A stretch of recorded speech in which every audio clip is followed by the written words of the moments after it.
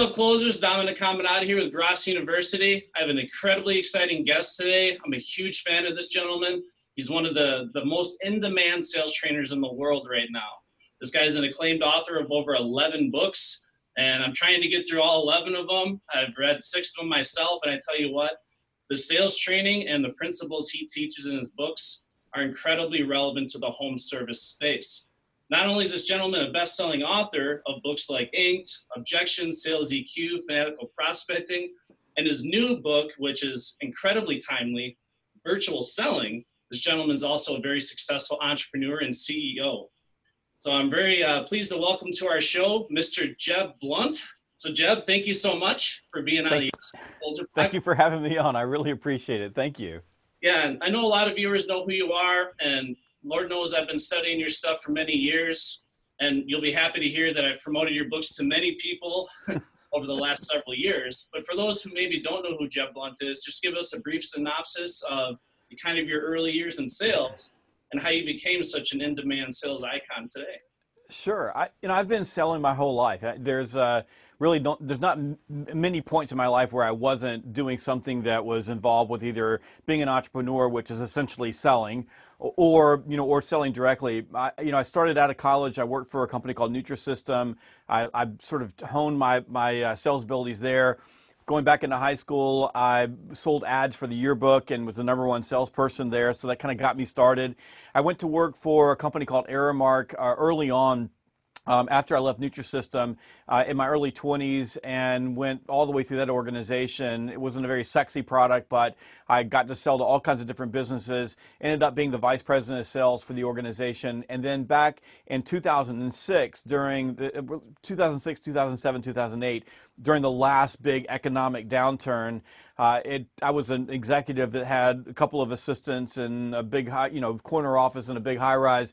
In the middle of all that, turned out they didn't really need people that were eating up that much payroll, so I had to go find something else to do.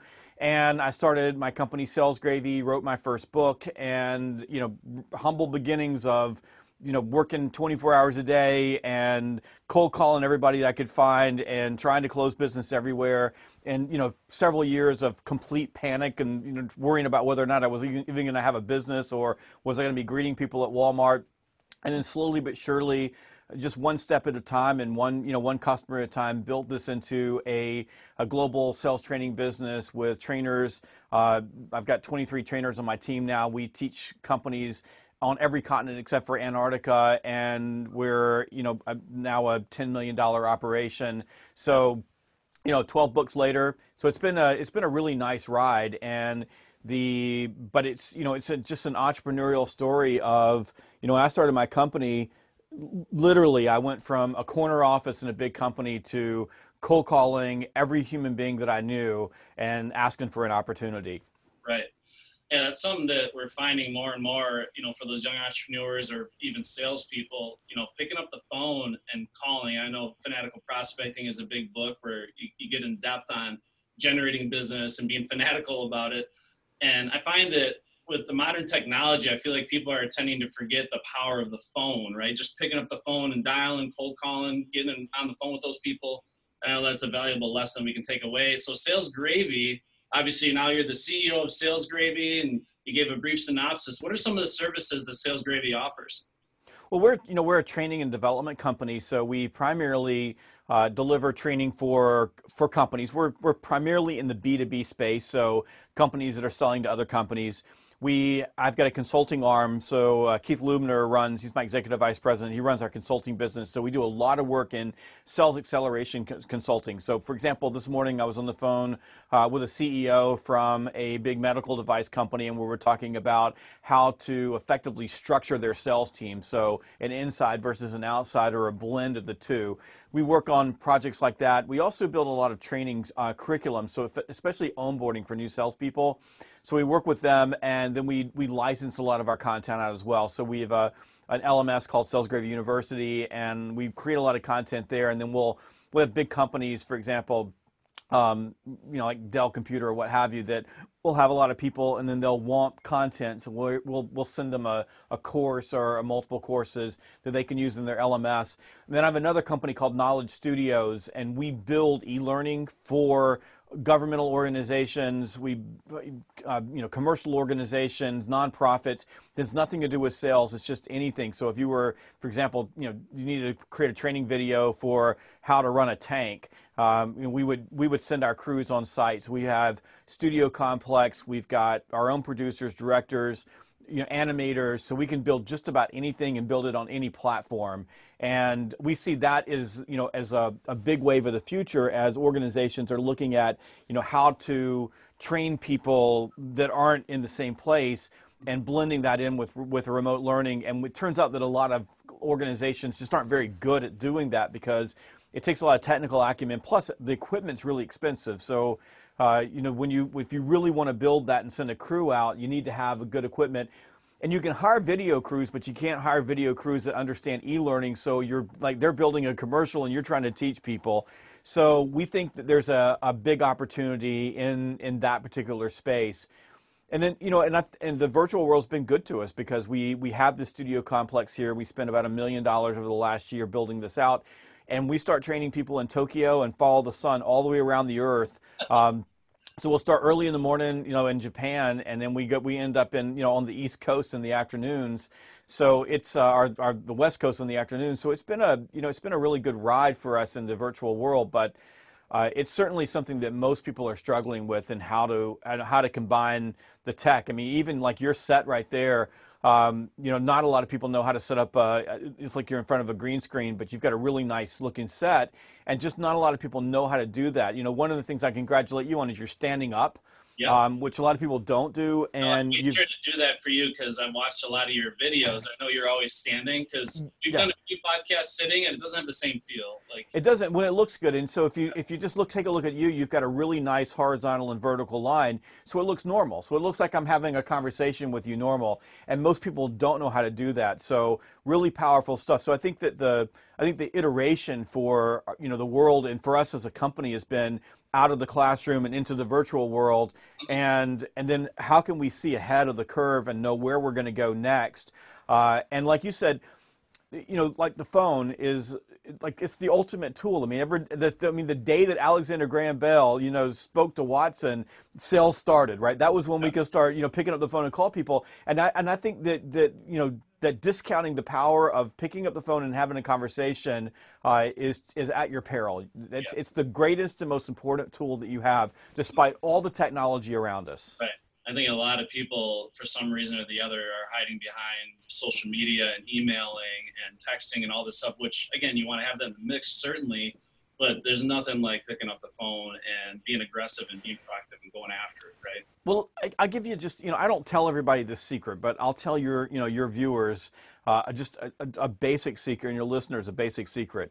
The more people that you talk with, the more stuff you'll sell. Yeah. So if you're sending emails and hiding behind social media, those are not having conversations. You are not talking with people. Those are typically asynchronous communication channels where you're not in real time. So go talk with people, and there's no better tool in the world for talking with people than the phone, because you can do it quick and it's easy and it doesn't take a lot of hard work. And the cool thing is, and I have one right in my back pocket.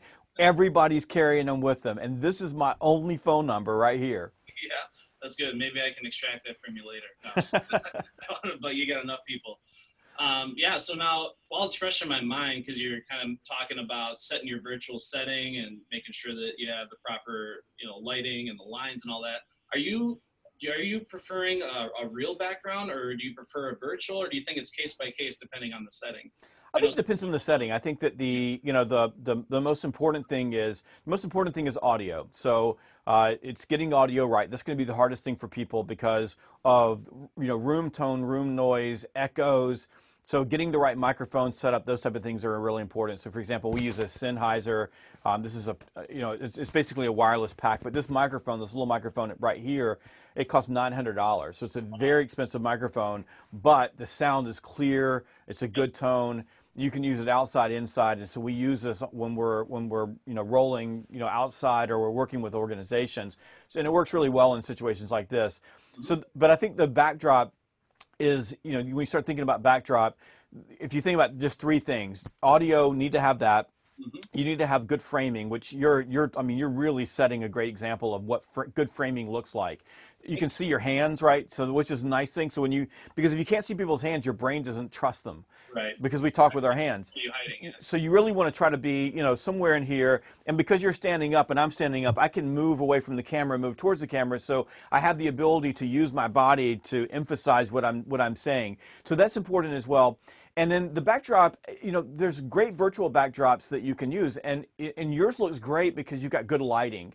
Yeah. So if you've got great lighting, your virtual backdrop's going to look fantastic, and there's nothing wrong with that whatsoever. Yep. I've got a real backdrop. I used to do everything I did on a green screen, and I've got a 48-foot green screen on the studio just right over there, and it's harder because you're constantly trying to manage the lighting and making sure that it's right. And if you move too fast, it'll break. Sometimes it'll break the backdrop. So you just got to be careful with those things. But if you can get the space right and you get the lighting right, a virtual backdrop's awesome because you can change things out. In this particular room, which is the studio we call the clubhouse, we built this on purpose. There's some things about it that I still don't like, and we're working on. So I think that the most important thing is that you don't have a backdrop that is, a white wall or a beige wall or something, it's like a window behind you where it's washing you out because the light's behind you. That's the most important thing. And if you can have something interesting that people want to look at, that's good as well. But I would say that your virtual background is awesome. It looks really, really good. And their framing's great, and you've picked the the rule of thirds, so you're in 1/3 of the frame, which they try to get me to do all the time, but I won't. So I think getting your backdrop right, getting your lighting right, and your lighting will drive your background if you have a virtual background, and then getting the sound right. Those are the most important things that you can do. Yeah, I actually made an 11-step virtual sales process for home services companies that's on our platform. And one thing I mentioned, because obviously a lot of salespeople in this industry, if they have their studio set up at home, if they're stuck at home, because a lot of these companies don't have a location at the office where they can set up a studio, you're going to see like their dirty laundry in the background and, just like some weird wall that's kind of like an ugly color. So I think it's important that salespeople in our industry have a backdrop, a virtual background that's congruent with the product they're selling. So what I did is I created a bunch of virtual backgrounds for if I'm selling windows, if I'm selling siding or roofing, or if I'm selling a dream shower, is that implanting that imagery to your prospect's mind throughout the sales encounter, I think is really important, and the quality that you're portraying throughout versus like, again, a wall in your apartment. Yeah. Right? No, I think that's good, and I think the fact that you've created backgrounds for them, it's a really great service because, I'd send people to Canva and go, just go to Canva, grab an image. It's really easy on Canva. It's free and you can build it. But if you've built them for them, and you're exactly right. We do. Like when we're doing demos of our studio, we have different studios that we train in. There are 4 sound studios in this studio complex at our office, and we always start off in the studio that has the backdrop that connotes what we want. So this is a fun backdrop. It's the clubhouse. It's intimate. So we do trainings with small groups in here, and we have a bigger studio over there called the Virtual Training Studio that's got a really like cool sales gravy backdrop and a one of those smart boards that's fun to write on. And we do this with full production as well. So we've got, we use Blackmagic boards to run everything off of. So I think that by having your backdrop be your windows or doors or a shower encasement, whatever you're working on, I think that matters because you are implanting that into their brain and you're creating a level of trust. And you don't want your dirty laundry in the back, and you don't want your dogs back there, and you want to manage your background noise. So you want to handle all those things, and you want to make sure that it's interesting. And but the most important thing with a virtual background is you got to get the lighting right. Because if you get if the lighting is not right, then you start breaking the background. Or if you use a green screen backdrop, which is a good thing, you still need to have the lighting right on that. So I would say, use a virtual background, and the most important thing is then test it, and then light it, and then test it, and light it, and test it until you get a really good look. Yep. That when you go back and look at the recording, you feel great. You feel great about. So that's super important. The other thing you can do, I think, especially for your salespeople in in home services, is a lot of us have the tendency to want to talk at the webcam in our computer. Right. Get a webcam. Now, everything Logitech is sold out right now, so it's just like gone. But there is a Zoom, which is not the webinar group, but Zoom is a company that makes audio products for professional audio, for podcasters, that type of thing. They've got I think it's called a Q4. Go look it up. I believe it's a Q4, Zoom Q4. And if you type that in, you'll get something close to it.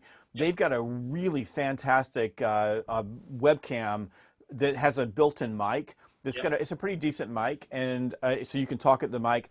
And if you set that up on a tripod, maybe in a ring light or something like that, and a ring light is really perfect. The setup that we use it with is a ring light. It'll give you a good look and give you a good sound, and it also allows you to put in a lav mic. I like the what do we use? We use the, I'll tell you what this is. It's a Rode Go. Okay. And it's a mid-level, like a $250 lav mic that you can run through the Zoom. That then you can play with the different microphones that go with it until you get a good sound. But that Rode mic is, last time I checked, B&H still has some available. Yeah. But if you're listening to this, Logitech is just, I mean, it's gone. There's a webcam that you can find anywhere. Oh man, and that's so important because I know that some manufacturers even talking about repositioning the location of the camera, because when I first got into virtual selling for home services, it was very challenging because I'm trying to look at the camera at the top because I want to maintain eye contact with the prospect, right? Yes. But at the same time, they're like down here, so it's always awkward. It's like, where do I look? Because I want to pay attention to their body language. I want to pay attention to their nonverbal cues. But at the same time, I'm looking up at this camera because I want them to have that feeling I'm looking them in the eye. So I think that's a really good point. Just make sure you have a webcam that's more front and center. So when I'm looking at the camera, like I'm looking them in the eye. There's if you go to if you buy the book, there's a link in the book. We have a playbook where a lot of the technical, I just got links to, so you can go buy all these things. Right. But I'll show you something real quickly. Yep. One of the most important things is line of sight. So this is my very favorite tool in the world. It's just a basic little stand. Yep. You can see it's got feet on it, and it's a laptop stand. You can buy it at B&H. I've got a link to it in the book, and I think it's $60. And if you get the little tray on the side that I put my water on, add another 10. And the nice thing about this is it'll lift all the way up. So when you have your webcam in front of you, what you do is you put your laptop on this, and then you get the laptop up so it's as close to the camera as possible, so that when you're looking at the camera, you can see the person below you. And like for right now, where I'm seeing you, you see me look down every once in a while because I can like if I look right here, I'm looking directly at your face. But you're on a monitor that is literally just maybe a half inch off of our camera down. We've got new technology now, and the big studio next to us now. It's expensive to buy this. It was like a $3,000 spend, and it is a screen that fits over the camera that superimposes your face on the screen, so that when we're talking at the camera, we're looking directly in your eyes. Wow. It is the coolest thing ever. So. But it's really, really expensive. So most people aren't going to spend that much money. But this is a $50 laptop stand that you can stand up next to. You put it right under the camera. I like the little ring lights with a couple of LED lights on the side to kind of give you good lighting, and that'll help with the virtual backgrounds that you've created for your folks. And then you set your laptop on there and just get the screen of the laptop as close to the bottom of the camera as possible so you can't see it on the camera, and that helps.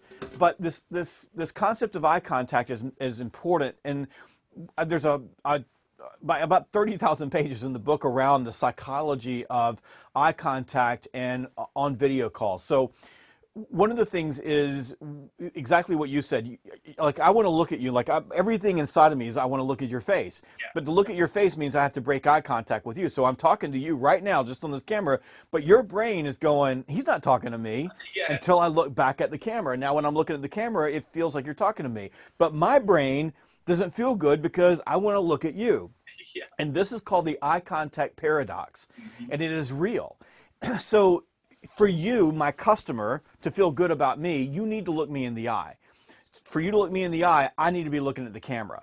And especially in home services where people are, And at this point in time right now where we've got a lot of uncertainty about the economy, when someone's hiring you to work on their home, they're putting a lot of trust in your hands. And everybody's heard the horror stories. So they want to look at you. They want to see you. They want to see your body language. They want to believe that they can trust you. And first of all, if your dirty laundry's in the back, they're not going to trust you. But if they look like you do right now on this call, I mean, if they look this way, you're going to be a lot more trustworthy. Yep. But eye contact matters. So then what happens is you have to train your brain to pay attention to the peripheral. And this isn't something that happens overnight, but science has proven, there's data behind this, and I've got the citations in the book, that you can train your brain to pay attention to micro expressions of the person that you're having a conversation with, even though you can't see them. And I've been doing this. I've made thousands of hours of video calls, and my brain is still screaming, look at you. It just wants to, right? So you have to do that. Now, if you have like sets like you and I have, one of the benefits is I can back up. So when I really want to pay attention to you, but I don't want to lose eye contact, but I kind of want to look at you too, what I can do is I can back up a little bit.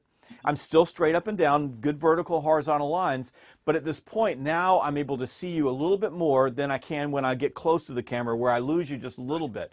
But the most important thing is teaching yourself to have the discipline to look at the camera. The camera is who you're talking to. The camera is your customer, but because eye contact matters greatly, along with allowing them to see your hands. If they can only see here, they don't trust you. Yeah, I know there's a lot of numbers that people throw out. You know, the number that I usually try to abide by and train people on is aim for like 75% eye contact if you can. And some people have varying numbers because you can overdo eye contact too, where it's like you never take your eyes off. Or like, what the heck's wrong with this guy, right? But you know, kind of rewinding, I'm always curious because obviously if you read your books, clearly you've done a boatload of research on psychology and how the brain works and emotions. Kind of rewinding back to your early days, who would you say stood out to you as like a mentor to you or a coach to you or someone that really inspired you to almost be fanatical about educating yourself on this stuff, right? Well, you know, my very first like real sales manager. So I'd had other leaders. So I go back to Mary Gardner, who I worked for at Nutrisystem. You know, she gave me books to read and help me, and taught me a lot about leadership. But my very first like real like, you know, hardcore sales manager was a guy named Bob Blackwell, and I dedicated Fanatical Prospecting to Bob. And I remember like I'd worked for him for like 5 or 6 days, and he handed me, you're way too young to remember this, but it used to be that like when you wanted to listen to someone, you didn't go to Audible. You had these things called cassette tapes, and you would put them in the cassette player in your car, and they came in these beautiful boxes that would open up like a book. And you would order them. I used to order them online. I loved them. Like I listened to Jim Rohn. I burned Anthony Robbins. You know, I listened to him over and over and over again because I'd wear them out. But he handed me Brian Tracy's Psychology of Selling and gave it to me and said, listen to this. And which you can still listen to. You can get it on Audible a day. You can get it on briantracy.com. But I listened to it over and over and over and over again. I could almost repeat it. So when I was in my car, I listened to it. And that was the beginning of, you know, of the lesson of whenever you are in your sales day, listen to things that help you. Like make sure that you're paying attention. So I was always listening. He would give me books to read. I would read books. So I got into the habit. It was a Brian Tracy habit that, you know, it was one of the things he talked about a lot. And that is to read 15 minutes every day. So when you get up in the morning, 15 minutes. And I always had a book, and I still do it today. And I have 15 minutes of professional reading every single morning. And then I can move on to everything else. And it's amazing how fast you can move through a book that way. And then when I would get in my car, I'd be listening to audiobooks, and we didn't have podcasts back then, but we had the audio programs, and I would listen to those. And that really, you know, drove me to pay attention and to learn. And by the way, you know, Bob was an amazing sales strategist. So he was mean, and he was, you know, he'd kick you in the rear end really quick. And Bob, if you're listening to this, I know you weren't really mean, but he was a tough guy to work for. But he also, you know, he got me interested in human psychology and you know, how people operate and how you interact with people and the ability to read people and make on the fly changes in the way that you're dealing with folks based on how they're responding to you. And he was just a master at that. And I learned from him, and just one of the things I wrote about this in Sales EQ, but one of the things that he did for me personally that I think was probably the greatest lesson I had was called murder boarding. And when you were working on a deal or an opportunity, we would just sit in his office, sometimes with multiple reps, sometimes by yourself, but just with him. And he would make you go through the deal and find out all the holes in your deal and basically try to follow those holes down to the place where the deal would end and you would kill the deal. And what it made you do is go through the process of rethinking what you thought you knew, what you were presenting. Are you delusional about whether they really are interested in working with you? And so I think it was super important. And if you think about, in home services, how important that is, you're, either on a virtual call, or like I'm hiring a guy to redo my driveway. I mean, he wasn't virtual. He came out to see me, but we walked down the driveway together and did social distancing. And, in those situations, are you really reading the buying signal? Are you asking the right questions? Are you talking too much? Are you doing those things? I learned all that from a great leader who just pounded it into my head and then got me super interested in it. After I got good at selling, then I wanted to go back and figure out what I was doing. And that's how I basically started reverse engineering. And, a book like Sales EQ is essentially just reverse engineering what's happening when you're closing business. Yeah, and obviously, you look at a lot of your books, really the core of what your books talk about is emotional intelligence, sales EQ, mm-hmm.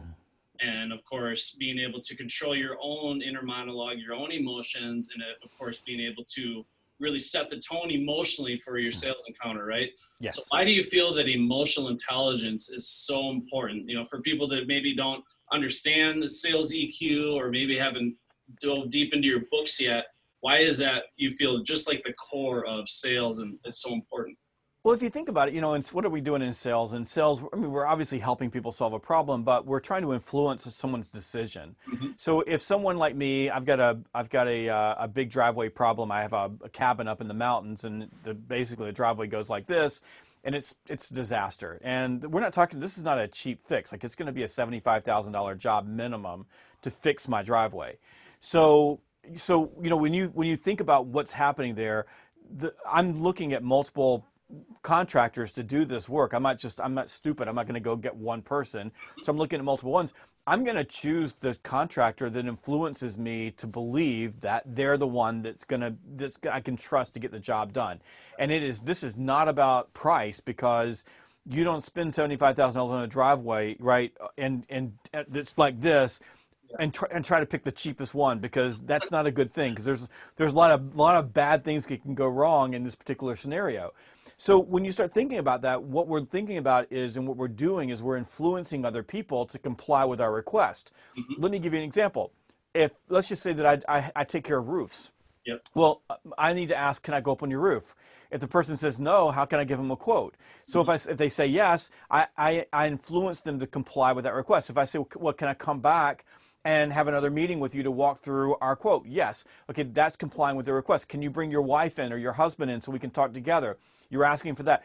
That's complying with your request. Let's sign the contract. Let's get the money in. All of those things you're asking someone to do something and comply with your request, and that requires you to influence them to say yes. Yeah. Sometimes it's easy to influence people. I mean, they just like you because you're just cool, and you come up, right? And you show up and you have a backdrop like that on a virtual call. I'm like, I'm going to buy everything from you, man.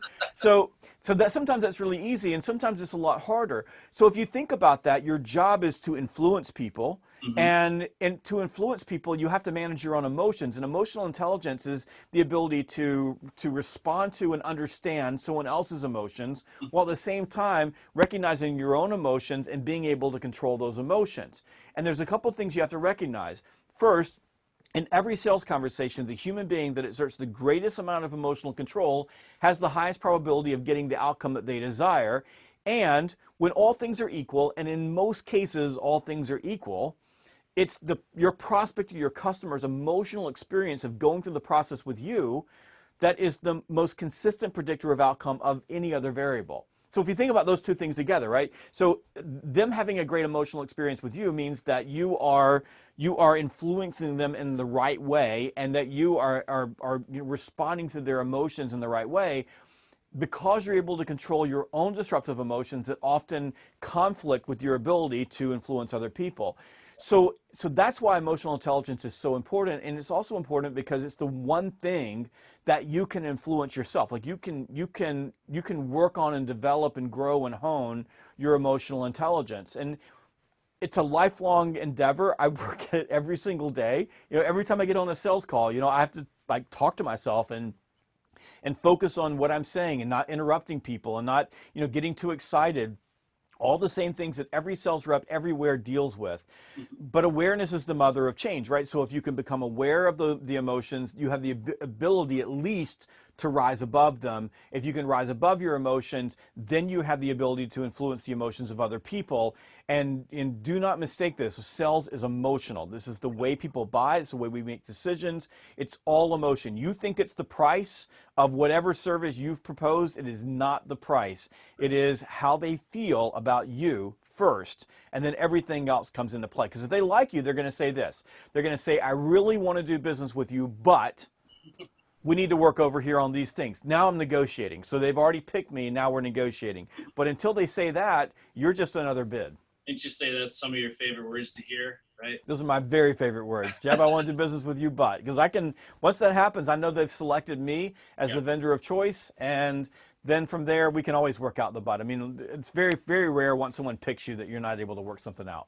Yeah, it's always interesting to me. I talk to sales crowds. We do seminars and stuff where, we don't have thousands of people, but we have hundreds of people. And I'll ask large groups of salespeople how they define a salesperson. And the agent of influence type of mentality almost never comes up, because we define a salesperson as agent of influence. It influences other people in the direction in which they want them to go. And the big thing I train my salespeople, as soon as you walk in the house, you're the thermostat, not the thermometer, meaning you control the environment around you. Yes. You're the one regulating what's happening. They're responding to what you're doing. And we have some crazy stories where a salesperson will walk into a house because the client, all they need is a leaky faucet repaired, and we're not a repair service. And he's able to pinpoint a problem with their windows and influence them to all of a sudden invest 20 grand and replace some windows. I guarantee the client didn't wake up that morning and say, you know what? I know we got a leaky faucet here, but I could really go for 20 grand in windows once this guy shows up. So it's really powerful stuff. But yeah, keying to their emotions and creating that want, that desire, that burning desire for your product. We train heavily on the masterful presentation. Of course, the master presentation is everything you do from the moment you get up to the customer's house or to do a virtual call. But the customer should be saying that I want it, or I must have it, or they really want what you're selling. Then closing becomes easy, right? Absolutely. So emotionally attached to it. But that really resonates a lot with me when I was reading your books, is, really keying to their emotions, but also knowing how to take those necessary pauses in the heat of the moment, right? And your book Objections and your book Inked, I think those two are so important in all sales, being able to understand the closing psychology of it, but also how to negotiate and control your emotions, right? Yeah, this past week we were buying some furniture, and it wasn't, maybe a $4,000 purchase on furniture, my wife and I, and I made the mistake. Like, I made the mistake of putting out a really firm buying decision because we were going to buy the furniture. Yeah. And so then I went to negotiate. So I'm like, I really want to get this furniture. So if I buy it all, what can you do for me? And the guy that was selling it to me, who owned the place, did a masterful job. He caught himself for just a moment. And then he took a deep breath, and then he basically stated his case, and his case was, well, I only have so much furniture to sell because of the COVID thing. I can't get resupplied, so I'm not able to give you any discounts right now. And I'd already made the buying decision, so I went, okay. And we bought the furniture. So, and I knew what he did to me. Like, I was there in the moment, but I wasn't controlling my emotions. I was already a buyer. And he was just smart enough to let me do the work versus trying to talk me into it or anything like that. And I think that's why I say, in every situation, the person who has the most control of their emotions has got the highest probability of getting the outcome that they want. And like you said, I think the masterful presentation is really important. Go back to Bob, one of the things I learned from him was everything's a show. Like, everything that you do is part of the long-term chess game. So you're thinking now, what am I doing? So for example, like, we would go into manufacturing plants, and he's like, you always take a big measuring tape with you, and you want the biggest one that you can get. And you're wearing a suit, but you hook it on your belt. So you walk in, because they're looking at, why do you have the measuring tape? And then we would, we would walk in the back, and we like may walk down the locker rooms or walk on the back dock or like walk up to a piece of equipment. And if I was with him, he would go, you got that measuring tape with you? And I'd go, yeah. And I would pull it out, and he would get one end of it, and he would do this big thing on the door. It didn't make a difference what it was. And then we would write down the measurements, and we would do this all over the place. And finally, we would get to the thing we really wanted to measure, and the people that were with her just fascinated because no one else did that. Like, no one else has taken the time to like be involved and get hands-on and create this tangible experience that people have. That's what I mean, like the emotional experience that you create as you go through the process. Like, that's what people are buying from you. And the person who can flip a leaky faucet into $20,000 worth of windows is doing exactly that. They're creating that experience. Like, you get the big tape when you walk up to the window and you measure the window, and like, why are you measuring the window? And you're like, well, no, I was outside. I noticed that you've got a little gap over here, and it's creating some draft. Have you noticed that your electric bill's been going up lately? Well, everybody notices their electric bill going up, and I go, yeah, it does. Like, so confirmation bias. Now I'm looking at that, and I'm going, well, just we could do this, and this. And so all of a sudden, through your show and your ability to manage your emotions and create a great experience for people, they're happy to buy the windows. It makes them feel good. And by the way, when they get the windows in, they're like, man, it's so much better around here. One thing you mentioned in your book, Inked, obviously that book is really based around the ability to negotiate, right? And one thing you mentioned is salespeople in general suck at negotiating because they don't really get much training on that, right? And I guess, why do you feel people, don't live up to the type of training they should? Why is negotiating skipped over when it comes to sales training when it's such a vital part of the whole process? I think part of it is that people are very uncomfortable with negotiating. So there are people who are really, really good negotiators out there, and you're going to run into some of them when you walk over the threshold into somebody's house. There's no doubt that you're going to find people that are just brilliant at negotiating. And in a lot of cases, the people that own the company, they're pretty good at negotiating because they're looking at the dollars and cents. So they've got a real eye on margin. And before I move into, let me answer your question, I want to make sure in the virtual world, especially during COVID, you've got to be very careful that you know where your margins are. And this is especially directed to business owners because you're going to be desperate in some cases to sell something because you need it, because you need the cash flow. If you don't understand where your limits are, you could get yourself in trouble really quickly doing negative cash flow deals, thinking that this is going to help you. So it's real important that you've got limits set for yourself and for the people that work for you, and do that. But if we just think about training and overall, most people in the Western world aren't very good at negotiating because we don't grow up doing it. It's not part of our world. Mm-hmm. And I say most, not all, but most. Like, my mother is a killer negotiator. Like, she's just brutal. I never want to negotiate with her because you're going to lose. But in most cases, we don't have that ability. And so if you start thinking about sales trainers in particular, so people who train salespeople, we have a tendency to focus on prospecting and objections and closing and, and presentation and things like that. But when it comes to negotiating, we kind of treat it as like it's a afterthought because we're not really good at it either, and we don't really like doing it. So we've got that problem. Plus, salespeople don't invest a lot of time in negotiating, so they're not reading books, and there's only a couple that have ever been written about negotiating. Ink's one of them, and they don't study that as a craft. And I tell a story in the book about when it really got to me was when I had a sales manager point out that after I made my quota for the year, after I made my number, I became a lot better negotiator. Mm-hmm. And then, I looked at all the business I was giving away before that. So I don't think a lot of salespeople have awareness of what it costs them to be a poor negotiator when it comes to their paycheck. Yep. And probably, if we take all that away, the number one reason why salespeople suck at negotiating is because they have empty pipelines. And when you have an empty pipeline, you're desperate. And when you're desperate, you get bitten by the universal law of need, which says that the more that you need the deal, the more you're willing to give away to get the deal. So in a lot of cases, you're just giving away your paycheck when you don't have to, just because you're desperate. Yeah. Take my business owner I bought the furniture from. His whole demeanor right there in the moment was, I could see, I could see it. Now, I don't know whether he would have let me walk away. I wasn't planning on it because I needed the furniture because I had a very short period to buy it in. But his demeanor was, I'll let you walk away. And I wasn't willing to play chicken with that. So I bought the furniture. But I think he just felt like, and I really believed him, that he's going to sell this one way or the other, either to me or somebody else, so it doesn't matter. And when you can sell like it doesn't matter, you're the best negotiator in the world. I'm really happy when I read your books that you emphasize these specific areas, whether it be closing or negotiating, but you really emphasize that that doesn't omit the importance of following the process, right? Yes. System reigns supreme.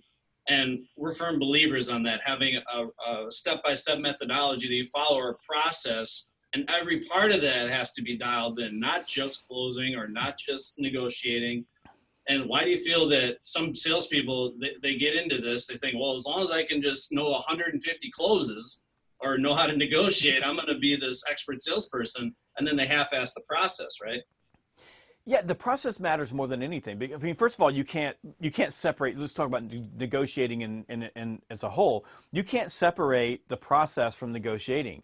I mean, imagine that you get out of your truck and you walk up onto someone's lawn. You knock on the door. They invite you in. You walk past the threshold, and before you do anything, you go, so the price for this is going to be boom.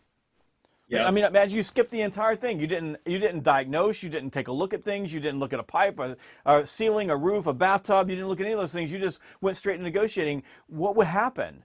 Mm-hmm. I mean, would they go, well, that's too much. I wasn't expecting to pay that. Well, you get into a negotiating battle. Would they kick you out and go, I'm going to talk to somebody else? Yeah. You can't do that. Like, you got to start at the beginning. From the moment you step out of your truck, from the moment you walk up to the door, the entire process. What are you doing to set the stage to close the deal and to get the price that you deserve for doing the work? What are you doing there? So the process matters, and the process makes the outcomes incredibly predictable. So the process, follow the process, follow the process, follow the process. So I told you I worked for Nutrisystem, and I learned process really early on. That's back when it wasn't a mail order, or you would go online and buy your food and they would send it to you. We had centers.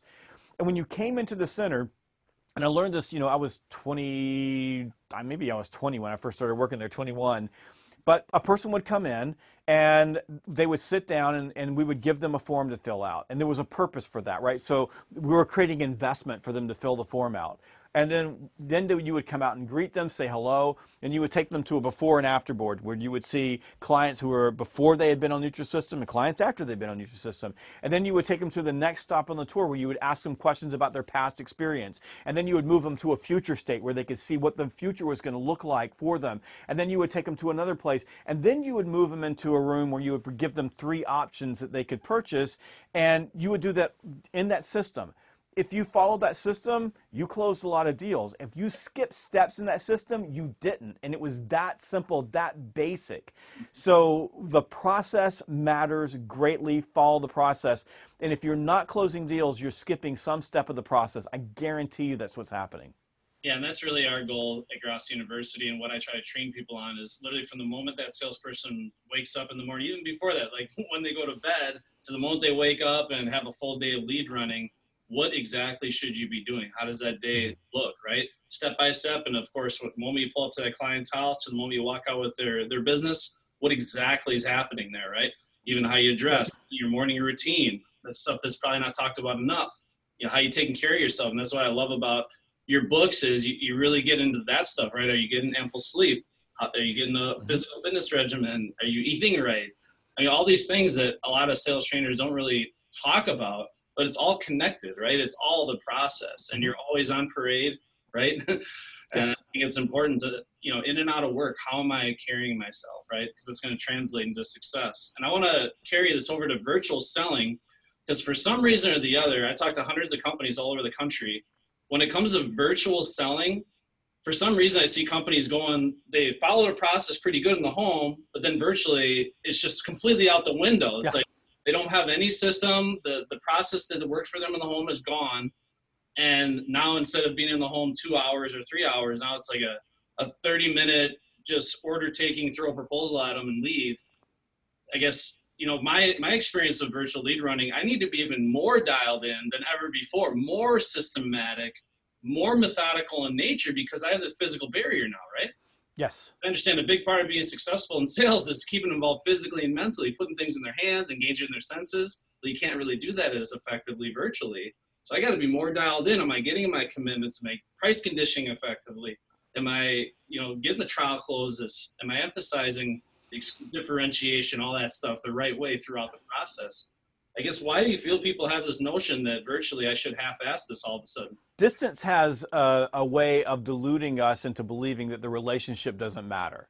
So for some reason or another, when we're apart, we skip all of the things that we would typically do to build the relationship. And I want your listeners to pay attention to exactly what you said. Yep. If you have to be more dialed in, and trust me on this, if you suck selling in person, you're going to suck 10 times worse selling virtually. So first of all, you have to be good, and you have to be better, and you have to run the system better, and you got to slow down, and you got to take your time. And the relationship building and the system and the process stays the same. Yeah. One of the points that I make in virtual selling is that virtual selling is still selling. The process still matters. One thing I want you to think about is the experience that you give people on a virtual call and through a virtual selling system. So for example, one of the things that goes away is probably the ability to go in to someone's home and look at a leaky faucet and sell $20,000 in windows, because you're going to miss some of that ability to see things that aren't there. So you're probably going to be a lot more dialed in a lane in those particular situations. Mm-hmm. That doesn't mean that those opportunities aren't going to present themselves, but you have to pay attention when you're doing discovery to what they're saying, and then maybe even schedule another meeting to have a conversation about that versus trying to throw everything into the bucket all at once. Mm-hmm. So you've got to have a plan. You got to have a system. You've got to, first of all, you got to dress well. It's astounding to me how people show up on virtual calls everywhere. I get on calls and I'm like, gosh, did you wake up this morning and you were going to be on a call with me? Like I'm wearing a suit. Yeah, even high level people. Surprised. So why are you wearing a sweatpants and sweats? I don't get it. So you need to look good, you need to plan well, and you need to follow a system, and you got to slow down, and you've got to be more dialed in, more prepared, have the right questions. You have to do those things on virtual calls. Virtual selling is still selling. The process did not change. The only thing that changed is that you're working through multiple channels. Yeah. It could be that you connect with your customer on FaceTime and do a video, and they take their phone and show you around the problem. And that could very well happen in a virtual sales call or a virtual situation, at least as an initial call. So I think that's super important. The other thing you want to think about in virtual selling is that you're probably going to have to go out and do some inspections. You're going to have to do some discovery. You're going to have to crawl into a house. You're going to have to do those things. So use the in-person time. So if you're going to get that in-person time with people, make sure that you're picking the right time to go in person. So some of your early calls could be on a video call, so you can conduct a lot more early initial calls to see whether or not it's even a fit for you and your company. And then make sure that when you're getting in your truck or your car and you're going out to see people, that in those situations that you're making it count. And my driveway is a perfectly good example of it. My first call was a virtual call. The second call was to come on site, do an inspection, and then the presentation is all going to be on a virtual call because I don't need to go see the person again. We kind of got the plan down. I just need to see the plan, and that can be done online. So I think you got to also think through your process and map your process back to what needs to be in person, what needs to be virtual. Definitely, depending on what product you're selling, it's crazy how much technology is available these days. I don't know if you've heard of things like Eagle View and Hover, and a lot of these technologies, where whether it's siding, windows, roofing, we can get the measurements, the square footage ahead of time. We've had a lot of luck, believe it or not, getting the client before the virtual encounter with the in-home closer, actually getting the measurements ahead of time. But what we usually do is we tee up a conversation via Zoom or whatever face chat that you prefer. And then we also have the ability to send a text message to a customer's phone to do the walk around inspection part where they kind of take you around. Now, I'm really happy that you're saying this stuff because I swear I tell people this all the time, that if I had a 2.5 hour in-home presentation, it'd be at least 3.5 hours virtually, the exact same client. Mm-hmm. Because I have that barrier, right? You're not able to use your environment to gain rapport with that person. I can't look at the things on the wall and find the common likes, dislikes, build that relationship, be able to sell myself is easy. So now I need to be more methodical in nature and slow down and make sure I'm hitting every step even more thorough. So I'm really happy that you Yeah, I really, think, and I think, like you said, using technology. Just imagine when we talk about in Sales EQ the investment effect. So when people are investing in the process, they're more likely to see it through to an outcome. So you think about from a virtual world. If you go to the home and do all the measurement, the homeowner had no investment in that whatsoever. They had to do no work. But if you say to them, can you get me the measurements in advance, and then you can use their technology to build a plan, or to, if they can take pictures of you and you can bring it back and you can show them the different, how siding looks on the, or the color of a roof or what have you, they're involved in the process. They're hands-on in the process, which makes them much more likely to follow it all the way through and to continue to work with you and commit to the next steps. Because it's a clear buying sign. Like if you sent me a note and said, "Can you do the measurements?" and I went, "Nah, I mean, I'm not. I just don't have time to do that." I'd be telling you, I may just be a bad lead. I may not be someone who's really going to follow through, and maybe I need to go spend my time and effort someplace else. If I go, "Yeah, I can do that for you. Tell me how." And you're like, "Man, I'm a buyer. I'm giving you a clear buying signal. I'm telling you I want to get this project done. This means something to me." So I love that, and I think that it's not just now. There's more and more technology that's going to emerge that's going to make this easier and easier. yeah, And like on the flip side of that, so for example, I don't know if you've ever heard of an Osmo, but it's a beautiful little thing that they put on the little hovercraft things, the drones, right? But there's a handheld one, and it's called an Osmo 3. So what I'm able to do, so for example, let's just say I had a showroom, and one of my clients sells permanent roofing, so metal roofing, and they have a big showroom. So I wanted to show off everything in my showroom, but they didn't want to come see me. Mm-hmm. So if I have an Osmo, I can hook a camera onto the Osmo. The Osmo, once it's balanced, pretty easy to use, it'll follow me. So all I need is another human being, right, to hold it, and they can follow me around. And the Osmo is on a gimbal, so it'll move anywhere you want it to go. So I can walk through, and I'm talking to them on a Zoom, and I'm saying, let's take a look at this over here. All I need is a person to do that. So now I can do a demo for them online using this technology that's going to get better and better and better. And by the way, the Osmo costs $129. Mm-hmm. That paired with an iPhone, and you're doing some really killer demos or micro demos for them. And that's the other thing, with a virtual call, you can have more than one call. So you can do multiple, demos for them and show them and help them pick things. And every time that they get on a call with you, every time that they do a little bit of investment, they're advancing. And if they're advancing, you got momentum. If you got momentum, you're gonna close the deal. Yeah, one thing we train heavily on at Grosso University, and really our methodology is based on a one-sit close with the prospect.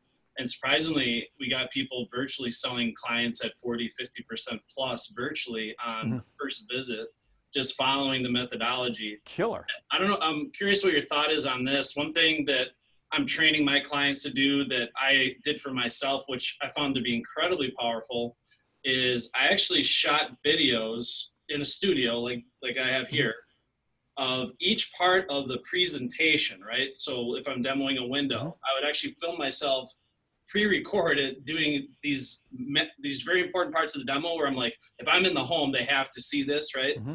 And I found I was getting the same reactions virtually that I would in the home. Like, for example, the heat lamp demo for the windows, a big one. So I made a virtual, basically recreation of the heat lamp presentation, and I would play that for people virtually. So you're kind of infusing obviously the face-to-face via Zoom. You can have the videos. You can get some emotional, if you have an emotional company story video, that you can play virtually, all these things. I guess, do you feel that that's a good strategy as well, making pre-recorded videos of the presentation elements?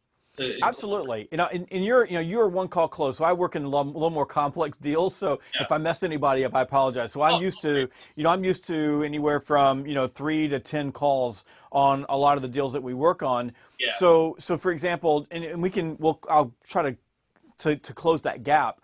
But like, I love micro demos, so I love exactly what you're talking about. So if I'm doing a micro demo, I can do a micro demo of one small thing. So imagine that you've produced a lead. Now I don't produce leads like you do in the home services world in B2B, but you've produced a lead, and there's a gap between the time that you've called and that you're going out to an appointment, or you have an appointment, but you know what they're interested in. So if you've got a little short video about your company, you can just text the video to them, because we're talking about home services. They're giving you their cell phone number, and all you gotta do is ask them, hey, can I text you a couple of things? They go, yeah. So once you're texting buddies, like, life is good. So You can send them a micro demo. You can send them a demo of this and send them a demo of that. You can start educating them with insight prior to your actual meeting. One of the things that I do with video is if I have a meeting, we're going to be talking about this. I've got some great things to show you. I'm going to show you a demo of a few things. I'll see you Thursday at 2 o'clock. And I just text them over the video or email the video to them, or I'll direct message it to them on Messenger or on WhatsApp or whatever they're using. So, or even these days, a lot of it's on Instagram. So, but the point is that you have the ability using video and using these tools to stay connected emotionally with that person, so that you can actually set up that one call close and make it even better. And you think about a virtual call. When you're doing that, like if you do those little micro demos and you can get things to them before the meeting, what's happening is you're creating what we call virtual call lubrication. So they're getting to see your face. They're getting to see you as a human being. So when you show up, they don't have to focus on the fact that they're dealing with a stranger. You're normal to them. You're familiar to them. And the more familiar someone is with you, the more likely they are to engage and to buy from you, because familiarity breeds liking. A couple of final questions here, because obviously we're getting on an hour and I want to be conscious of your time. I think it's important that we talk about this. I find a lot of contractors in the home services space are very resistant to adopting and embracing virtual selling. It's very old school, obviously, the blue collar type mentality. And if you're giving advice to companies out there of getting forecasting the future of selling, I guess, why do you feel it's important that they embrace this type of process and obviously get the right help and education to truly master it? Why do you feel that's something that they probably shouldn't ignore much longer? I think exactly what you said. I think that if you fail to adopt and adapt and new technology and new ways of interacting with people, you're going to become extinct. There's just no other way around it.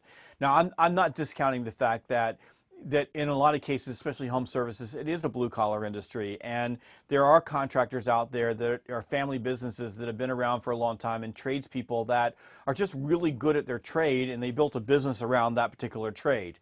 So in some cases, you may be happy with where you are. You may be happy with the growth that you have as a business, the income you have, and you see no reason to change.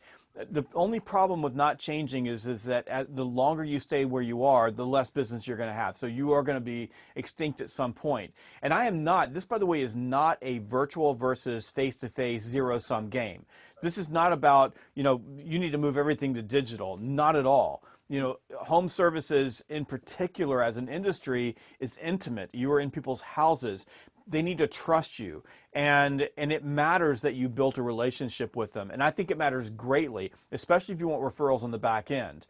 So you got to be really good. And and I know the people that I do business with, and I do a lot of construction work because of the real estate that I own. And I'm very, very, very, very loyal to people who are good to me. And in some cases, those people don't need. I got one person that works for me. They don't really need a virtual experience or a virtual relationship, because he's going to be perpetually busy because he works for me, and he works for me all the time, and he's pretty much full time. And then when he's not working for me, people know he's working for me, so they all want him working for them because they trust that relationship. But that's one subset of the world. If you're a business and you want to grow your home services business, you got to think communication channels. How do I communicate with people? And what are the channels available to me? And you mentioned several different technologies that are available for people. There are some things that are happening, primarily in home services that I'm not privy to, simply because, it's in that particular space.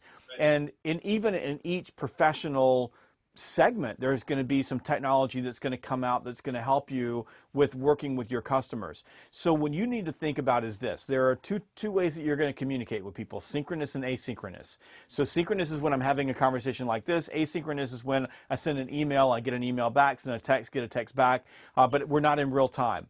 And if you look at all of that, the only synchronous channel that is face-to-face is face-to-face. Yeah. Outside of that, the rest of them are all virtual, because all virtual is when you're communicating with someone and you're not face-to-face. That's it.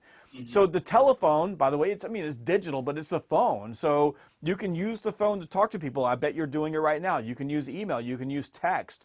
But there's so much technology that's available to you that you want to make sure that you're incorporating that, and that just means that you got to change your mindset a little bit. You have to open up a little bit. I know it's scary. I know it's tough.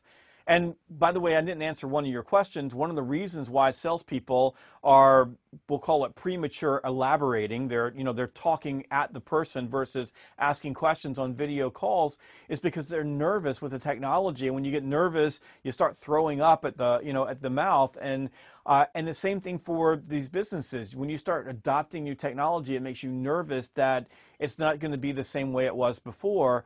And if there's one thing, I'll just leave you with this one story. I'm just living proof that it's possible. So when I started my company back in late 2006, early 2007, my whole world was selling in person, everything. I didn't even know that there was another way not to sell. I would meet with people and I would close business that way. And I was good at it, really good at it. And when I started my business, I bootstrapped this training business. I didn't have any investors. I used my own money, and there was no way that I could get on airplanes and go to meetings with people. I would go broke, and so it was necessary that I use virtual tools. And in some ways, virtual selling is the mother of our necessity is the mother of virtual selling. So I learned how to use video and learn how to sell on the phone and learn how to use tech and all these different technologies that we've had that have continued to evolve. I mean, today I make sales calls in India on WhatsApp. So, I mean, it's a beautiful little tool that I can use anywhere. So I had to learn, and I grew from me and no revenue to a little over $10 million a day and doing nothing but virtual calls. That's all we do. And I've closed a couple of things in person, and we do in-person calls when it makes sense, but almost everything is virtual. But I had to change everything. I had to learn everything. And when this COVID thing hit, I turned this book around in 60 days. I learned that you can write a book in 60 days where you think it takes 18 months to write one. It turns out that you can write one fast if you need to. And the same thing for your business. It turns out that you can change your business and you can make the investment and you can learn to use these tools and you can blend them into the processes that you're already using right now. And it will make you more efficient, more effective, and it will grow your business faster. It will accelerate the growth, but you have to open up your mind, adopt the new technologies, adapt them to your business, and then work at it until you become really good at it, and you become adept at using it. And at that point, you're going to see that you're going to rise above. You're going to start separating from your competitors, which I think is like that's always my goal: is how can I separate from my competitors? Yeah, especially in home services, because there's so few people using virtual consultations as even an option. So you don't want a client signing up for that there's very few competitors you've been competing with. And kind of to your point, I got forced into virtual selling for home services when COVID first hit. And I was kicking myself because I ran my first virtual appointment, and admittedly, it was a complete and utter disaster because of what you said. It's foreign. I'm not used to talking at the camera. I'm used to being there in person. I didn't know how to use all the different technologies and sequence. I emailed the guy the proposal, and then he shut the thing off on me instead of, holding onto that leverage that you talk about, right? Yep. There's so many things. And then I'm like, Dominic, just focus on the process. The process does not change, right? Like, why are you going so far off script? It's just, you have the virtual barrier, but it's still the same type of person, right? And then once it clicked for me and I started going back to what worked for me in the home and just reimagined it virtually, then it was like a light bulb. And then I was able to kind of orchestrate all the technologies the right way and put it all together. But yeah, I think that's so important, is just throw yourself into it, and it's going to feel uncomfortable just like anything new at first. But then once you adopt it, my partner and myself, Nick, we made an entire webinar on all the advantages of virtual selling. There's so many advantages to it. And everyone, obviously, human nature gravitates towards the negative, right? But if you really sit there and think about the advantages of not having to drive all over no man's land, and you're not as concerned about what your breath smells like. You can put a filter on your Zoom to make yourself look pretty. That's true. You have a virtual background. You don't have to wear a mask. If you're in person, a lot of times you have to wear a mask, right? You don't have to virtually. Just a lot of advantages, and that's just the tip of the iceberg. But once you really get into it, you really appreciate the benefits of virtual. Yes. Yep. Absolutely. So, no, it's all excellent stuff. And the last thing is the whole concept of e-learning, because obviously that's something that we're really massive on at Grosso University is e-learning. And I know obviously it's sales gravy. and a lot of the businesses that you're involved in, that's a huge topic. I guess, why do you feel companies should pursue an e-learning platform, and the importance of continued education and continue to sharpen the axe? Why is it important for not just salespeople, but the whole sales environment? Well, I think first of all, learning is incredibly important. Whether you're learning through listening to a book, reading a book, online courses, learning in seminars, what have you, you should be investing in yourself all the time, and especially in sales, because sales it's like sports. The things that we learn are perishable. So we learn things a day. We have to re-up that learning all the time. Even me, and I write the books, and it may sound weird, but I read my own books. Like, I go back and read my books because it reminds me of the things that I know that I got out of my head that I need to re-up as well, because these things are perishable. It's easy as humans to go back to old habits. So I think all learning is super important. E-learning in particular is just convenient. So it's really super easy to get on, take a course, and learn. And we do a ton of VILTs, which is virtual instructor-led training. And I would say that the most powerful training we do is virtual training, where we have a live instructor, and then we're blending that in with e-learning self-directed courses. So we're handing out self-directed homework, and people are taking that. That seems to me, of all the learning mechanisms, the best. And when I've got a brand new book coming out called The Virtual Training Bible, so it's about e-learning and virtual training. It'll be out in November, specifically taking on this particular issue. And the thing that we're learning is that if we can do virtual training right, if we can deliver it in a way that really connects with learners, and my trainers are just fantastic at this, and then we can sprinkle that in with other pieces, and even blend in some in-person training as well, that we're taking training to a new level in terms of changing behaviors. The one thing that I would say is this, is whether, no matter what you're investing in terms of e-learning, if you're a leader, if you don't lead e-learning, people won't take e-learning. So the stats are just, it's abysmal. And you buy an e-learning course for someone, the people that actually finish the course or even take the course or even start the course. Very few people do that. That's one of the reasons why virtual instructor-led training, for me, is a better mechanism, because people show up when there's a schedule. But our clients who are successful using our e-learning platform, which is called Sales Gravy University, the ones that are incredibly successful are the ones where the leaders are dialed in, and the leaders are holding their people accountable for taking courses, and they're following what's going on, and they're following after those courses, and they're getting reporting back saying these people took it, these people didn't, and they go back to those people and say, you haven't taken the course and you haven't graduated.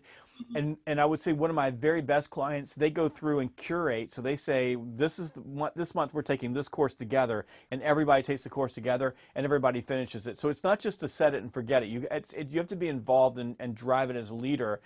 And then if you're an individual, let me say this to you. If your company has provided you with courses and you're not taking them, you're a moron. Because that's called free learning, and they're giving it to you. And if you're not taking them, it's because you've decided that you already know everything. And trust me on this, I'm way older than Dominic. I don't know everything, and I promise you, you don't know everything. So if someone's helping you and giving you content to consume, do yourself a favor, go look in the mirror and tell yourself to consume it, because it will make you better, and don't wait for someone to do it for you. That's excellent stuff. I appreciate everything very much. And obviously you have your book set there. Where does one go to get that beautiful set of books there? You can get the book set on Amazon right now. They got a really good deal on them, so you can go buy them on Amazon, the whole book set. And then Virtual Selling, which is the brand new book that just came out, that's available on Amazon right now, so you can go pick that up as well. And any of my books, if you go to Amazon, just type in my last name, Blount, my first name is Jeb, 3 letters, easy. You can find any of the books. And I hope that, especially with virtual selling, the time is right, and I hope that people will go grab that book. Well, I promise you, I've read a lot of your books. I'm getting that virtual selling book right away. And those of you who are looking to really dial in sales, learn about emotional selling, and of course, get on this virtual selling bandwagon, I wouldn't put it up much longer. You got to take advantage of these books that he's written. They're absolutely masterfully written. They're easy to listen to. That's one thing I wanted to personally thank you for, by the way, because I'm a big audiobook guy.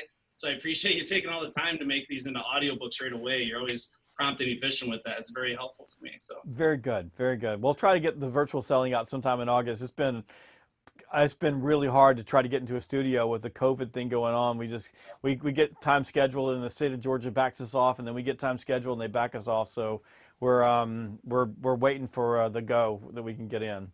Yeah, I listen to you a lot when I'm running and doing cardio and day-to-day stuff. So it's really, really helpful. So, all right. Well, again, appreciate another amazing podcast. One of my favorites here with Jeb Blount, a very inspirational person in my life. So make sure you subscribe to his audiobooks on Amazon, or of course get his book set here.